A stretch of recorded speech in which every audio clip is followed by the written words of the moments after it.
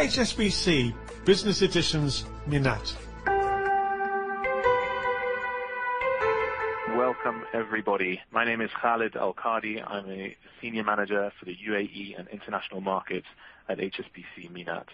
We're delighted to be joined today by Professor Greg Clark, who's one of our most popular colleagues and the global head of future cities and new industries, to give us a different perspective on the world we live in and the potential challenges and opportunities of the current situation. Without any further ado, I'd like to introduce Professor Greg Clark. Well, thank you very much, Khalid. Good morning and good afternoon to all of our guests and clients, and thank you for joining this webinar. The context for today's conversation is really cities and the future. I've spoken with nearly 100 cities and with many, many more investors, businesses, utilities and service providers that are living and working and have their capital deployed in cities, asking the question, what's going to be the impact of COVID-19 on the future of our cities? The context of this, I think, is worth noting. We're living in an urban century. That century, beginning in 1980 and ending in 2080, marks a transition from 40% of the world's population to 80% of the world's population living in cities, where the magic of cities is that cities manage to bring people together. Now, in a situation where COVID-19 prevents people from coming together, this is raising many questions about the future shape, the future size, and the future functions of our cities, and all of the investors, businesses, merchants, entrepreneurs and workers who need our cities as the center points of our economies have become concerned. Today's seminar is really about exploring this very important question. How does COVID-19 affect the way the urban century will continue, and what kinds of changes can we expect? The first thing perhaps to say, though, is that what the urban century has revealed so far is that cities are good for us. Cities, on balance, reduce poverty and they increase social mobility. They create consumers and they provide people with services they couldn't otherwise receive. They have a big impact on productivity, improving the way firms behave, but also increasing the return on capital for assets that are based in cities. So when we think about the future of cities, the urban century, and the cities of Minat, what can we say about the impact of COVID on all of these? We also don't know what the returns will be to different nations, regions and cities, depending upon how resilient they have appeared to be throughout the crisis. There will be winners and there will be losers, in part based on the perceived performance of each region and each city in how they've managed the pandemic. We also know that at the behavioral level, people are changing the way they engage. They're exploiting that link between the human, biological, the spatial, and the digital world that the Industrial Revolution brings.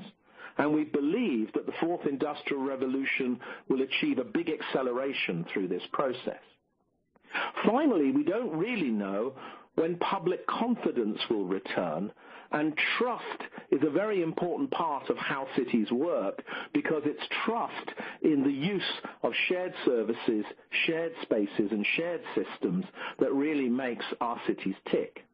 So we have to take a view that looks at these things in distinctive and different ways and think about how is the city impacted by COVID overall. COVID is clearly acting to change the flows of people, and it's changing attitudes to public safety and public space. It's having a very particular impact as well on business activities, with many businesses being closed down or temporarily in furlough, many difficulties in trading through the crisis, and of course lots of public support and banking support being provided to businesses that are disrupted by this process. There are also big issues about perceptions of cities that are emerging through this. One set of perceptions is about whether cities can really be healthy, given that they bring together concentrations of people in the same pace. And there's nothing like a pandemic, of course, to reveal that proximity and concentration can have negative and unintended consequences.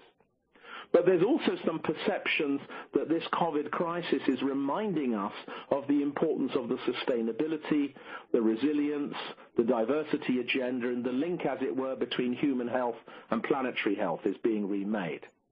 And there's a spatial versus virtual conversation beginning to happen. Are we seeing a big shift towards a digital world, or is this really just incremental? The good news is that many of us are seeing and now believing that the unintended consequence of COVID-19 has been a rapid uptick, a rapid shift towards using digital technologies that were always available to us but weren't being optimized.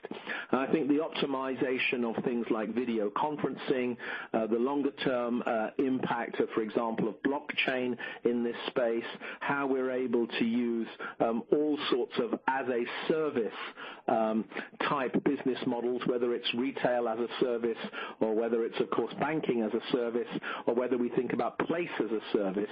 Technology, this has been, this last period of time and the next period of time, we'll see a rapid shift up in our utilization of technology. You may think that eventually things will be solved by either a vaccine or very reliable immunity or high-level testing, and that more or less we'll be back to normal with everybody trusting the urban space and the shared space again, perhaps by April 2021. It may be your view that COVID-19 will so accelerate technology use that it will almost make physical proximity unnecessary. And we'll have a new kind of urbanization where we don't go to offices and we don't go to parks, but perhaps we do live in spaces which are well connected, a little bit like we're living now, a kind of adapted urbanization. The magic of cities, as I said at the start, is about bringing people together. Part of the magic that occurs is this high sense of not just belonging to a place, but belonging to a community. So I think it is one of the great parts of this pandemic that people are beginning to enjoy neighborhood life again and beginning to enjoy looking out for one another again. I hope that it will be a great dividend from this time that many more of our cities will see the levels of social capital rise, multiply, increase, and become part of the livability for the next stages of the urban century. How do we see the impact on very dense cities such as Mumbai and perhaps something in the Middle East? We could compare that to a Cairo. And how do we stack up the benefits of density from an environmental perspective versus the safety of a disaggregated and wider space between people? So it's going to be very important to see how well cities like Lagos and Sao Paulo and Mexico City and Jakarta and others cope with this.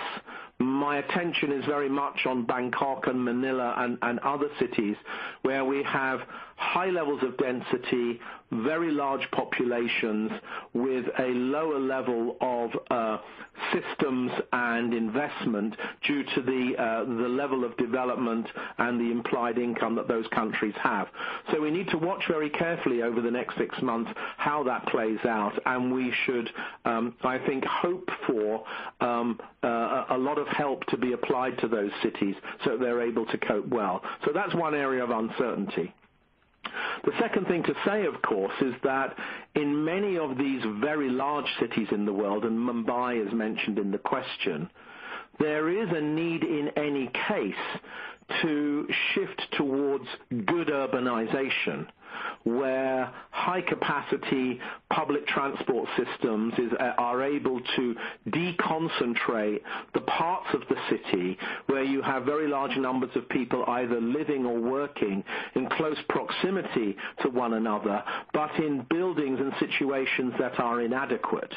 And if you like, in most of those cities, and Mumbai is a good example of this, there is a need to move towards what we might call a more polycentric but still compact city, where there are multiple smaller concentrations within a large city which is well connected to one another. This is very important to decongest Mumbai anyway, and to relieve the very congested roads, to try to create a more dispersed city, but nonetheless a city. And I think that the examples I was showing in my map of new shapes and sizes of cities, I think is very relevant for Mumbai. And then thirdly, the answer at the more general level is that for these cities in particular, we don't have as yet what we would call good urbanization.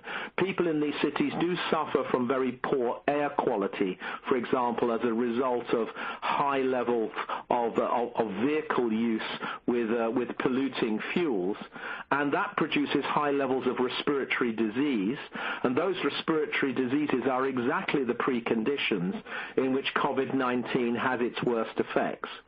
So my answer to this would be that for these big cities, we do need to move to a more dispersed, more polycentric model, which still benefits from the advantages and the network effects of the city, and that means adopting low-carbon transport to improve air quality, and decentralized real estate systems with multiple centers so that people can benefit from improved productivity and livability as a result. So it's a long answer. I apologize for that, but it's very important. Thank you very much, Professor Clark. Listen out to the next episode of HSBC Business Editions.